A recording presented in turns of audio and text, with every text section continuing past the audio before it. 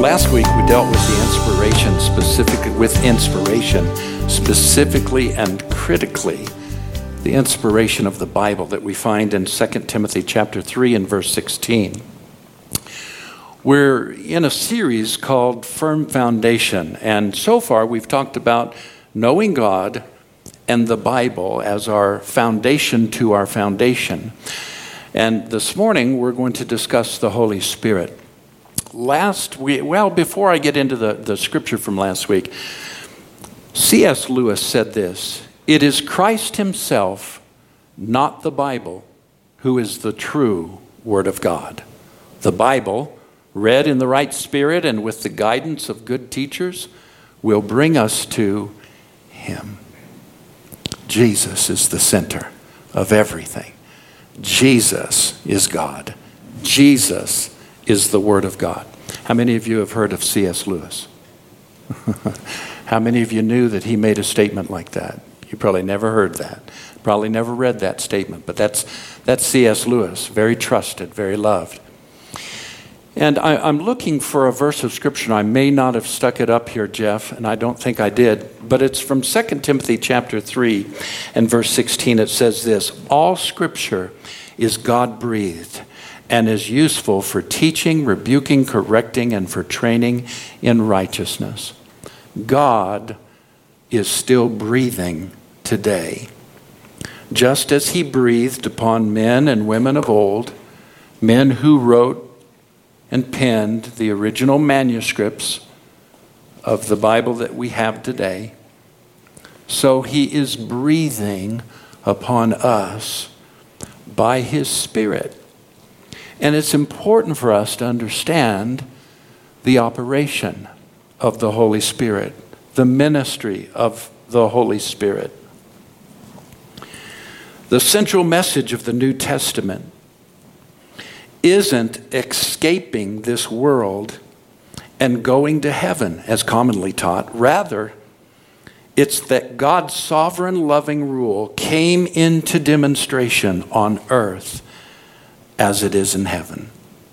The four Gospels don't proclaim a narrative of how God came in Jesus to rescue souls for an immortal, extraterrestrial home. It's the story of how a loving God in His Son, Jesus, became King on earth as He is in heaven.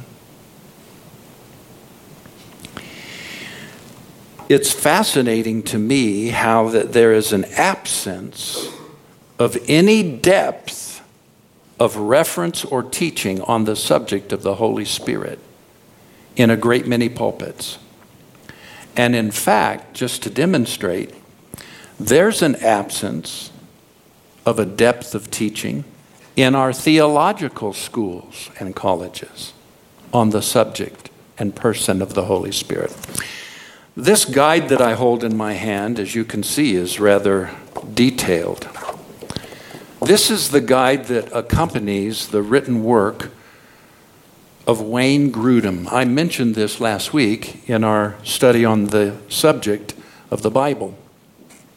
This is called Systematic Theology. Listen to some of the topics: the Word of God, the doctrine of God, the attributes of God, the Trinity, creation, God's providence, the doctrine of man, sin, the person of Christ, doctrine of atonement, the resurrection, the doctrine of the church, the doctrine of the future. And it's just detailed. All right. See that little box right here? Out of 6 panels, details on all the doctrine in systematic theology that's important for you to know. That little square is, guess what? That's for the Holy Spirit. Out of this entire guide, 6 panels, scriptures after scripture, details after details about systematic theology, one little square up here is given to the person of the Holy Spirit. How do you do that? Now, I have this book. I think it's, in fact, I said yesterday, or last week, it is the de facto standard in Bible colleges. It is a great work. I'm not in any way slighting Wayne Grudem. I'm just saying, this is par for the course. You'll find this in a lot of Bible schools and colleges, where the emphasis is on theology and on systems and on, the human mind and thinking. It's on, I'm searching for words, but very little on the experiential life we have with the Holy Spirit. I think that's backwards, actually. We're going to explore this morning 3 aspects of the Holy Spirit: the person, the promise, and the power. You ready to go? Let's talk first about the person. The Holy Spirit is not an it. He is not just a force of God. He's not a power emanating from a divine being. Jesus talks about the person of the Holy Spirit here in this passage of Scripture. Nevertheless, I tell you the truth. It is to your advantage that I go away. For if I do not go away, the Helper, the Greek word is parakletos, or parakletos, counselor, defender, companion, will not come to you. But if I go, I will send. Now, here's what I want you to do. Every time we get to the personal pronoun regarding the Holy Spirit, I want you to say it out loud, would you? And then would you count how many times in this passage of about 6 scriptures we stumble across a personal pronoun for the Holy Spirit? Okay, ready? But if I go, I will send him to you. And when he comes, he will convict the world concerning sin and righteousness and judgment. Concerning sin, because they do not believe in me. Concerning righteousness, because I go to the Father. And you will see me no longer. Concerning judgment, because the ruler of this world is judged. I still have many things to say to you, but you cannot hear them now or bear them now. When the Spirit of truth comes, he will guide you into all truth. For he will not speak on his own authority, but whatever he hears, he will speak. And he will declare to you the things that are to come. He will glorify me, for he will take what is mine and declare it to you. All that the Father has is mine. Therefore, I said that he will take what is mine and declare it to you. Anybody count those up? 12 times in just those several scriptures, Jesus himself refers to the Holy Spirit, not as a power, not as it, not just as some force, divine force, but as a person. Do you know, do you have a relationship with Holy Spirit? And could we, in our efforts to move closer to understanding the person, do away with the in front of Holy Spirit? Did you know the is not part of his name? It's not like the first name and holy is the middle name and spirit is the last name, It's Holy Spirit. It's not the Holy Spirit. The moment you stick the in front of it, you've almost done what classically we do with our theology, and that's relegate the Holy Spirit to an inanimate object. Some sort of power, just a force that emanates from God and the divine.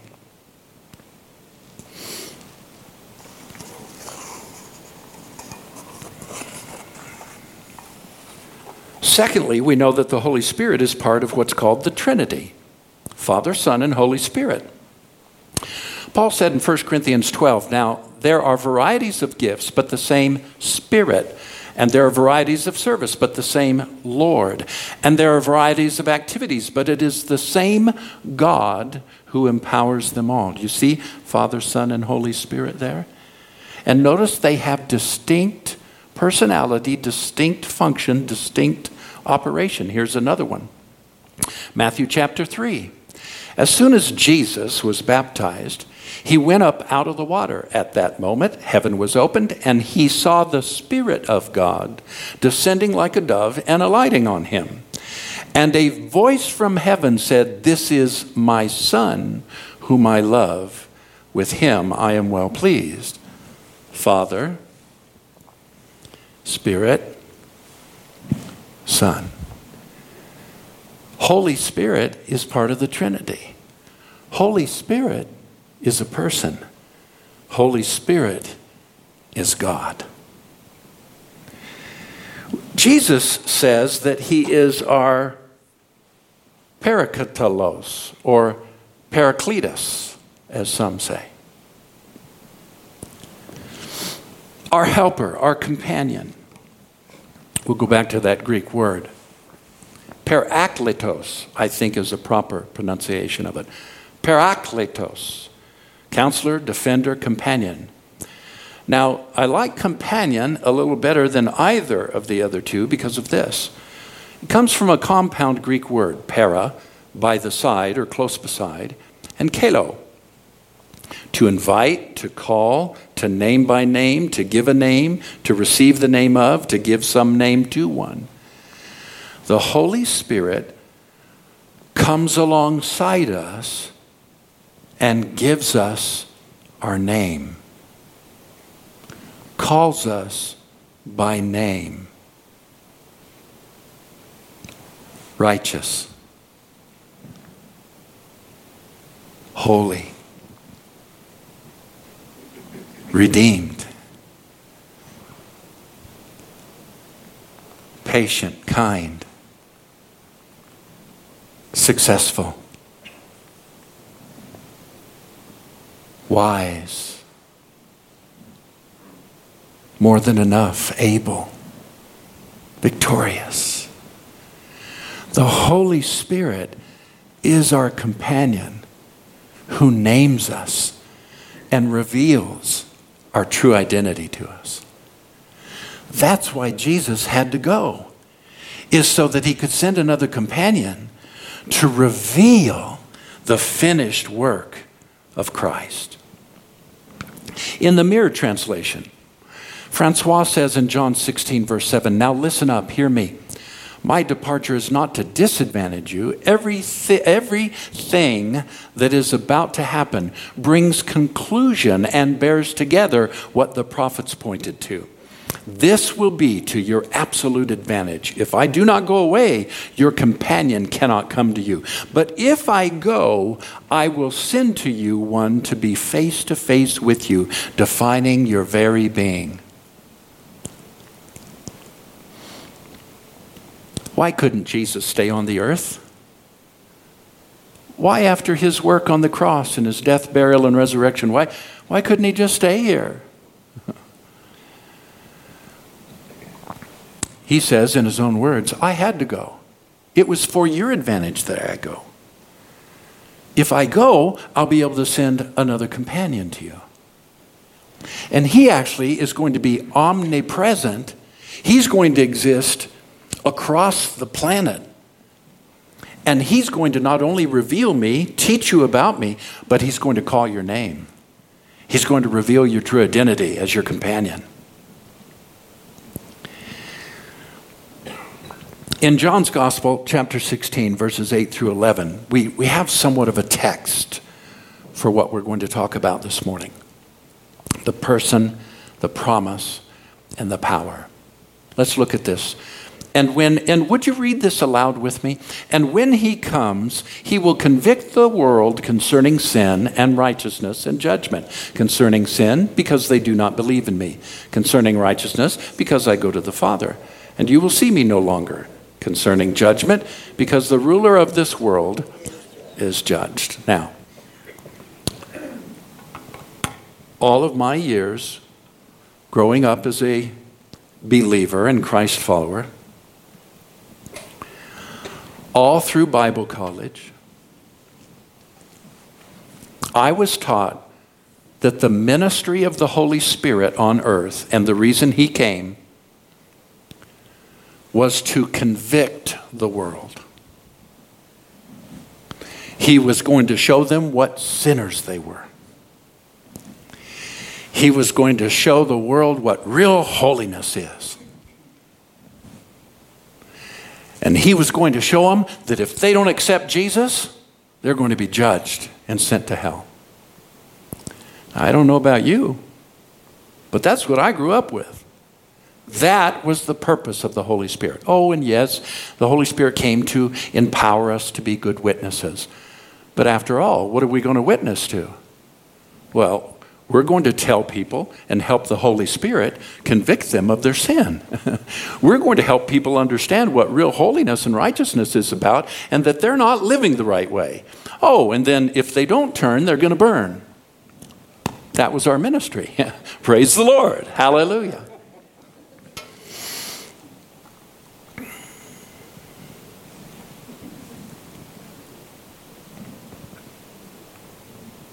The word used in the English Standard Version for convict is actually translated convince.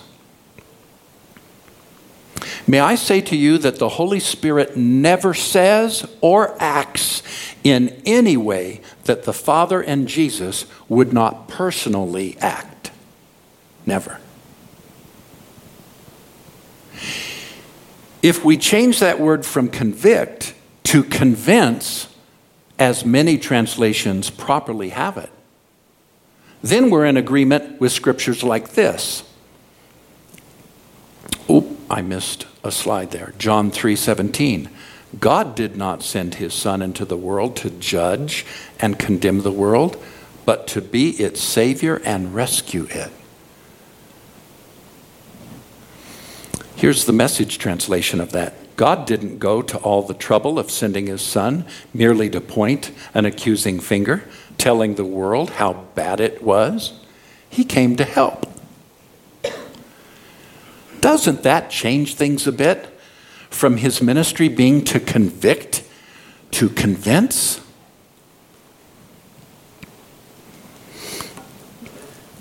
Ask yourself, if the ministry of the Holy Spirit, and by transmission, since we're empowered by the Holy Spirit and he gives us our ministry, then our ministry is to convince the world or to convict the world.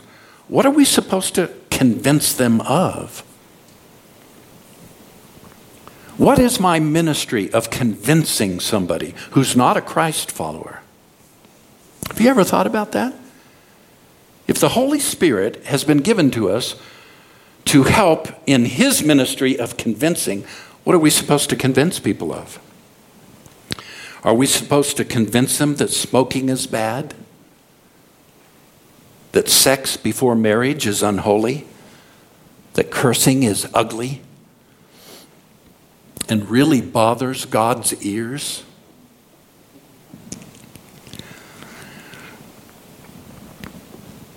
I already shared with you John 3:17. Look at it again. God did not send his Son into the world to judge, to condemn the world, but to be its Savior, to rescue it. My ministry every day when I go out and leave my home is not to convict people. It's to operate in the love of God and the ministry of the Holy Spirit in convincing them of how much the Savior loves and has, past tense, rescued them. My ministry isn't to show people with an accusing finger, you're bad and you need to change. People are pretty aware of that, actually.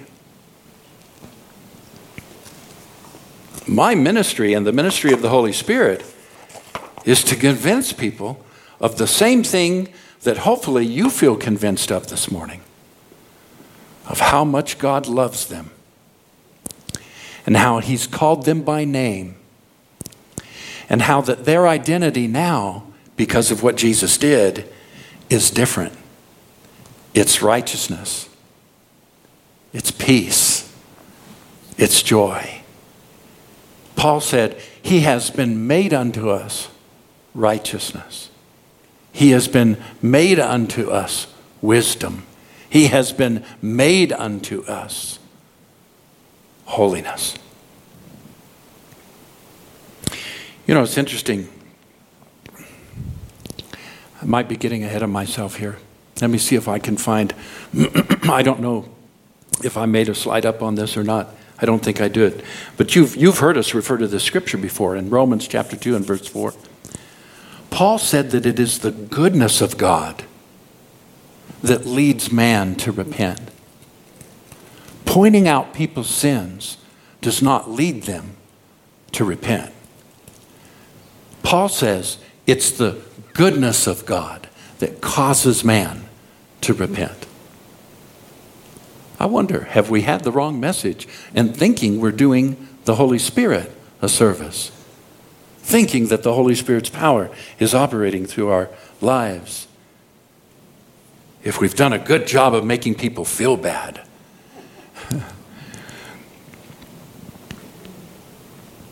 I think we've had the ministry of the Holy Spirit all wrong.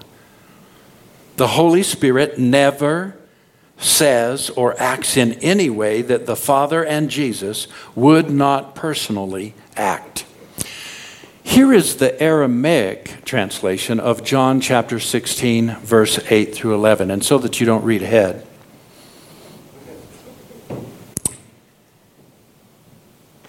How many of you know what language, we've talked about this before, maybe you've studied this. How many of you know what language the New Testament was written in? Greek. Yeah, exactly. Not a trick question, okay? Greek. However, what was the language that Jesus himself and his disciples spoke in? Aramaic. And so there are Aramaic translations, which are actually in the language that Jesus spoke in. Watch this. And when he comes to the world, he will cover over the sinner and over the righteous and over the judgment, over the sinners that never believed in me, over the righteous that I am going bonding to my Father, and you are not seeing me again, over the judgment of the rulers, this world being judged. Now that's a very interesting translation. I don't know about you, but I'm convinced God loves people and that he was successful. That Jesus was successful, that the cross was successful, and that the person of the Holy Spirit, Jesus said, he is going to leave. Jesus said, I've got to leave so that the person of the Holy Spirit can come as your companion so that he can reveal to you and sum up and conclude everything I have accomplished and make it real to human beings. His ministry is not to condemn. Jesus was not sent into the world to condemn or to judge, but to rescue. How would the ministry of the Holy Spirit be to convict people and make them feel bad if the ministry of Jesus wasn't to convict people and make them feel bad? Jesus came to rescue. We've so butchered the scriptures in our thinking and our legalistic thinking of the ministry of the Holy Spirit. Now, here is the Mirror translation once again, and Francois translates those exact verses in this way. In this capacity of close companionship with you, Holy Spirit comes to convince the world concerning sin, righteousness, and judgment. Holy Spirit in you will persuade them concerning their sin, which boils down to a bankrupt, distorted identity due to their indifference to me. The world's unbelief and indifference to Jesus, he comments, is the very cause of their bankruptcy. Sin is to live out of the context with the blueprint of one's design, to behave out of tune with God's original harmony. He continues, in this union with you, the great companion will also convince the world of righteousness, because in my disappearing out of sight, to be face to face with the Father, the Spirit of truth will interpret the conclusion of my mission, which is mankind's association in me and their redeemed innocence. The intimate union with my Father that I displayed while present with you in my physical body will now be made visible to you. Then the world will be convinced that the judgment that was their due was accomplished when the ruler of this world system was judged. It's not the ministry of the Holy Spirit to point out how bad people are and to warn them about going to hell.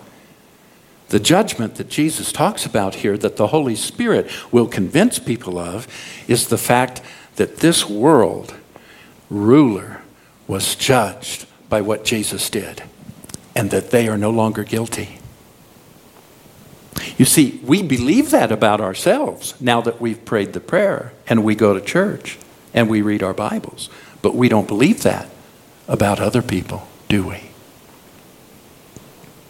We believe other people are sinners and that they're bad and that they need to repent and change or else they're going to hell.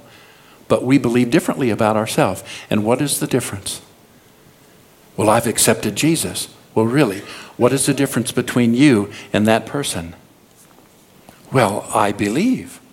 All right. Good point. I'll grant you that one. And I've changed my ways. Has nothing to do with the gospel. Nothing in the gospel says that you're to change your ways. The word repent means to put God at the center of your mind, not to change your moral behavior. In fact, you can't change your behavior until the power of the Holy Spirit comes into your life and you surrender to Him and you become a vessel for Him. He's the one that brings about change. But even that, God doesn't love you because you're moral. I'm going to camp there. God doesn't love you because you do good things. God doesn't love you because you changed your behavior.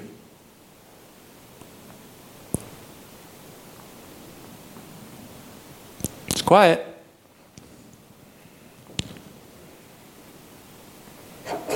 Question. When were you forgiven? When you prayed the prayer? Or when Jesus hung on the cross and said, "It is finished"?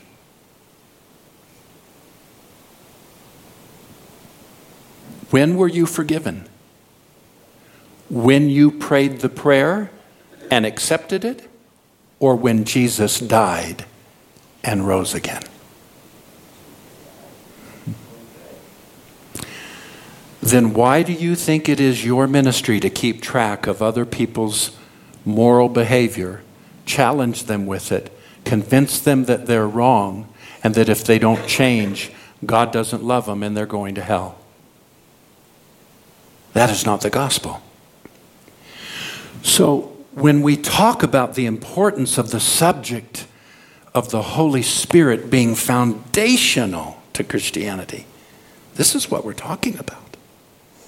If we don't get this right, we're not going to be right about the Bible or about how we know God, because it's the Holy Spirit who came to, as our companion, show us our identity and reveal to us God. Let's talk about the promise. In John's Gospel, chapter 16 and verse 17, Francois translates that face to face with you, defining your very being. Here it is from English Standard, or not here it is, but here is one of the key passages dealing with the promise. On the last day of the feast, the great day, Jesus stood up and he cried out, "If anyone thirsts, let him come to me and drink. Whoever believes in me, as the scripture has said, out of his heart will flow rivers of living water."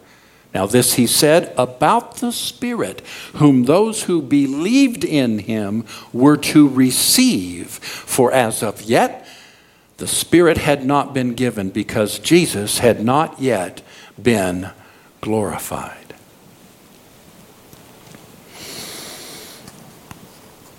Early Christians understood that their Spirit-led worship was actually an exchange for the old temple. That now God didn't live in tents, God lives in me. So what's the difference between me and the, quote, sinner, or, quote, unbeliever, or, quote, person who's not a Christ follower? Believing. But does that change what God has done for them? None. You say, well, what are you telling us? I'm telling you that the ministry of the Holy Spirit is never for you to try to convict people of their moral behavior and then challenge them to change and behave so that Jesus will accept them. Our ministry, like the ministry of the Holy Spirit, is to come alongside, beside, called beside, and tell them their real name. You are loved. God's forgiven you. God accepts you. God accepts you as you are, not as you're supposed to be. Could we say that aloud? God accepts me as I am, not as I am supposed to be.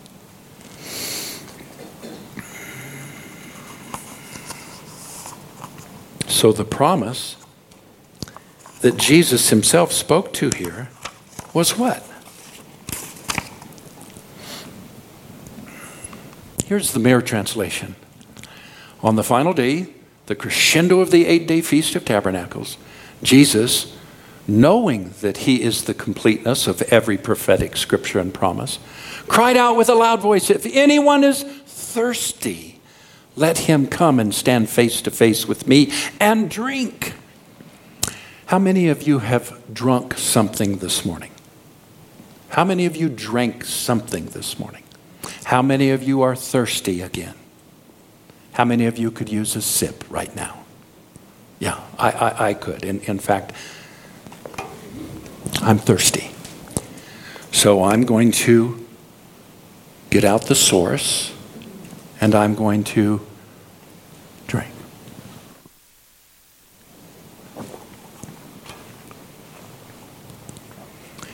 If anyone is, how many of you know some people that are thirsty? Not thirsty for judgment and condemnation, thirsty for love, thirsty for acceptance, thirsty to be called by their true identity of what God has made them to be in Christ. Then let him come and stand face to face with me and drink. You mean sinners are accepted by Jesus? He wants to stand face to face with them? Absolutely. You mean Jesus will stand face to face with that corporate exec who's stealing? With that gay or lesbian person who, in our view, in our understanding, is living a, quote, immoral life? You mean God wants to stand face to face? And his question isn't, are you going to change? Because unless you change your behavior, I can't accept you. His question to them is this: are you thirsty? Then drink. The promise of Jesus regarding Holy Spirit isn't that he convicts and judges, but that he's there as a companion to come alongside and to quench your thirst. I don't know how many people I have met who are not Christ followers, who have rejected the church and religion because of its judgmental, critical, hypocritical tone. But they are thirsty for a loving God. They are thirsty for a Jesus that the Bible talks about. Who, when the woman who was caught in adultery was thrown down at his feet, and all the religious people and leaders of the town had gathered stones and were getting ready to stone her. And they said, Jesus, this woman was caught in adultery. And Jesus knelt down and he wrote, the Bible says, in the dirt. We don't know what he wrote. I think he was writing the names of the people that were standing there with the rocks ready to throw them. I think he was writing their names. And then he stood up. And he said to everybody that was looking on, ready to convict, ready to judge, ready to cast that stone. Let he who is among you, who's without sin, you throw your rock first. And all of a sudden, thud, thud, thud, thud, thud, thud, thud. Rocks begin to drop, hit the dirt, and they begin to turn away and walk away. And they all left. And Jesus reached down to the woman and said, "Woman, where are your accusers?" She looked around. There aren't any more. And here's Jesus' words. Neither do I condemn you. Now that was before his death, burial, and resurrection. How did God forgive sins before Jesus died even? Much more now that Christ has gone to the cross and died for my sin. And so Paul says in that great verse in 2 Corinthians chapter 5, God was in Christ reconciling the world to himself, not counting their sins against them. If he's not keeping track, I can't keep track. The ministry of the Holy Spirit doesn't keep track of sin. He calls you alongside and he says, thirsty, drink. And you're realizing that I am what the scriptures are all about. You will discover uniquely for yourself, face to face with me, that I am what you are all about, and that rivers of living water will gush out of your innermost being. I love what N.T. Wright says here. Just as the Pauline view of God's ultimate future for the cosmos is the joining together in the Messiah of all things in heaven and earth, so I believe that Paul's view of God's ultimate future for the human person is the full integration of all that we are made to be. Sounds like Francois Dutoit a lot, doesn't it? Very interesting. See, I think there's a voice being raised up in the earth that's correcting a lot of this theology that we have believed and getting us back on a Bible track of integrity. So we're talking about the person and the promise. And let me mention to you the power before we close. Jesus' baptism and anointing with the Holy Spirit in Luke chapter 3 was just a setup for the baptism of the Holy Spirit that came in Acts chapter 2 when it fell upon all of the disciples that were gathered in that upper room. Just as Jesus' baptism in the Holy Spirit opened up the kingdom of God for earth, so the great day of Pentecost in Acts chapter 2 announced God's kingdom had come to earth.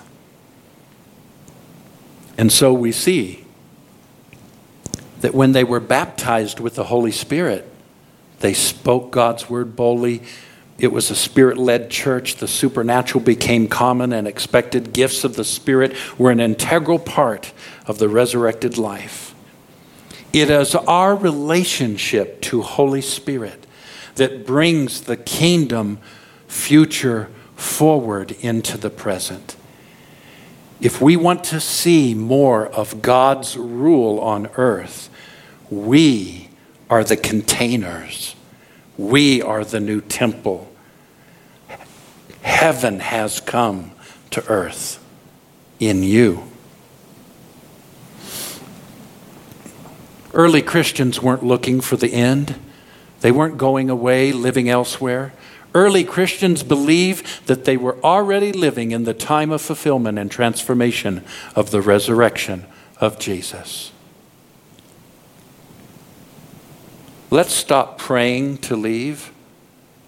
Let's stop praying to escape. And let's start believing that we are the new temple of God in the earth, and that the kingdom of God has already manifested, starting with Jesus and his baptism in the Holy Spirit, and now continuing with us and our baptism in the Holy Spirit. You say, Pastor Jeff, I've heard about this thing of seeking the Holy Spirit.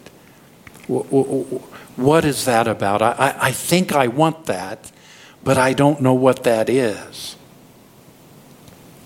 Let me explain it to you very briefly. First of all, you don't need to seek as in though he's somewhere else. He's not far away. You don't have to get him to come. Jesus said, if you thirst, then drink. If you sense in your Christian walk that there's more, that there's something missing in terms of empowerment and wisdom, and when you read the scriptures, they just seem to be a mystery rather than coming alive. If you're hungry for God, then Jesus invites you to come and to drink. That's step number one. Number two, he said, receive. Whoever believes in me, as the scriptures has said, out of his heart will flow rivers of living water. Now this he said about the Spirit, whom those who believed in him were to receive. Do you have any bills on you? Like dollar bills or cash or... You can have it too. I figured I was asking the right person. I don't know why, but this one right here. Okay. Oh, yeah.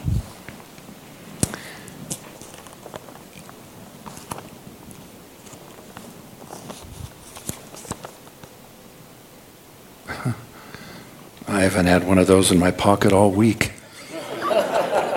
I haven't had one of those in my pocket all month. He had several of them. He said, just pick.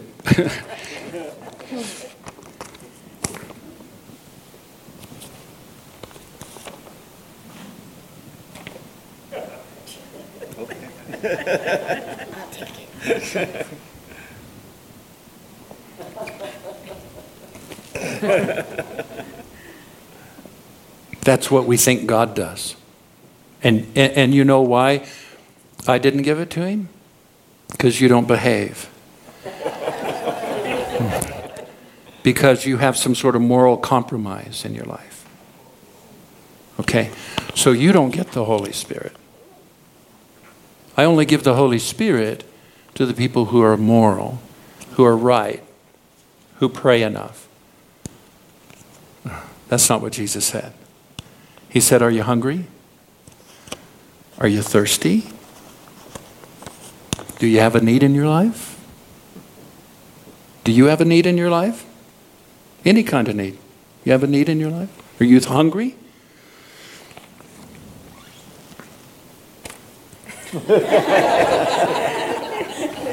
That was pretty quick.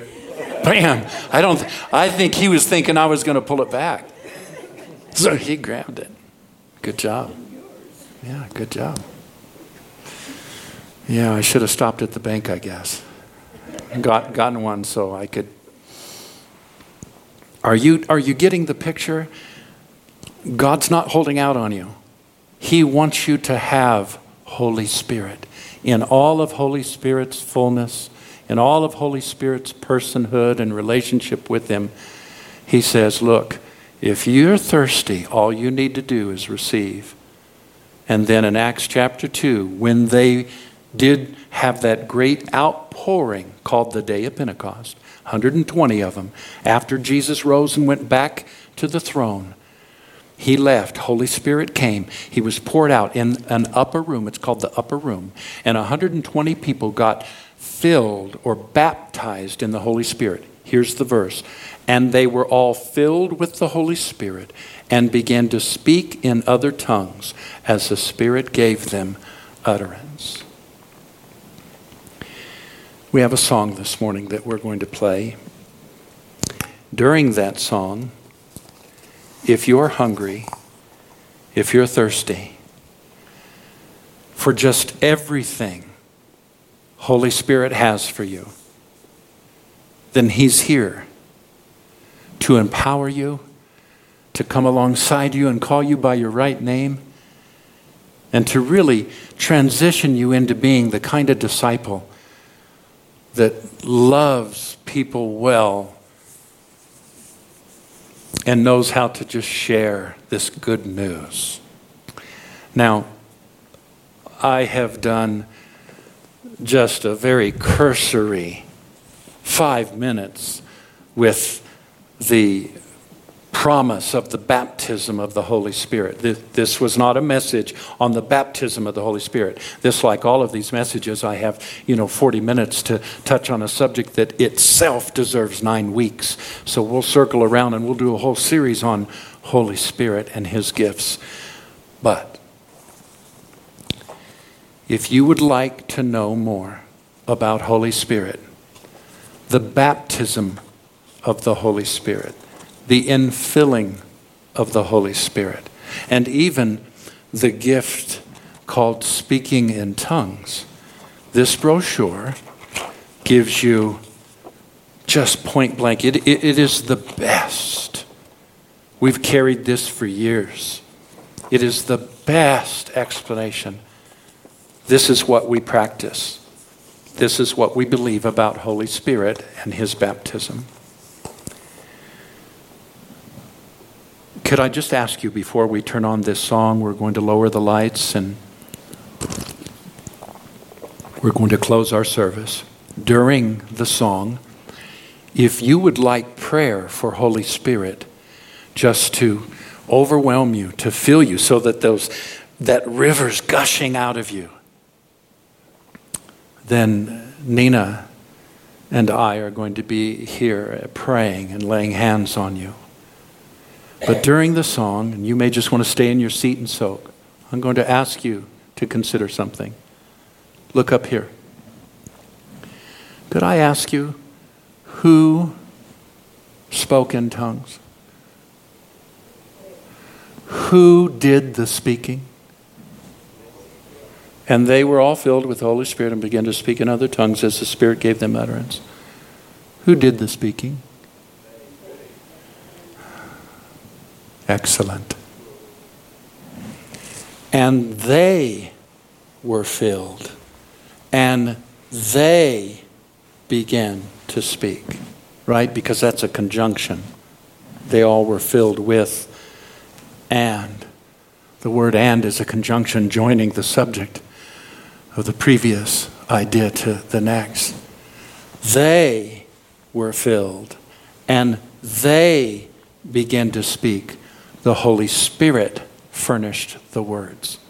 I've helped more people come into their heavenly language by just helping them understand that in a service like this, when we're praying, if you sit there and go like this,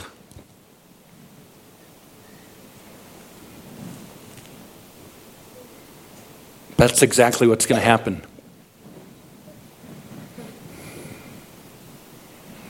But if you, on the other hand, say, Holy Spirit, thank you. I receive you. And I choose to speak. More people with that understanding have begun to pray in their heavenly language than all the other efforts that I've seen made in services to help people receive this mighty gift, the baptism of the Holy Spirit. The person, the promise, the power. You don't have to go get it. You don't have to change who you are. Just thirst, receive, and speak.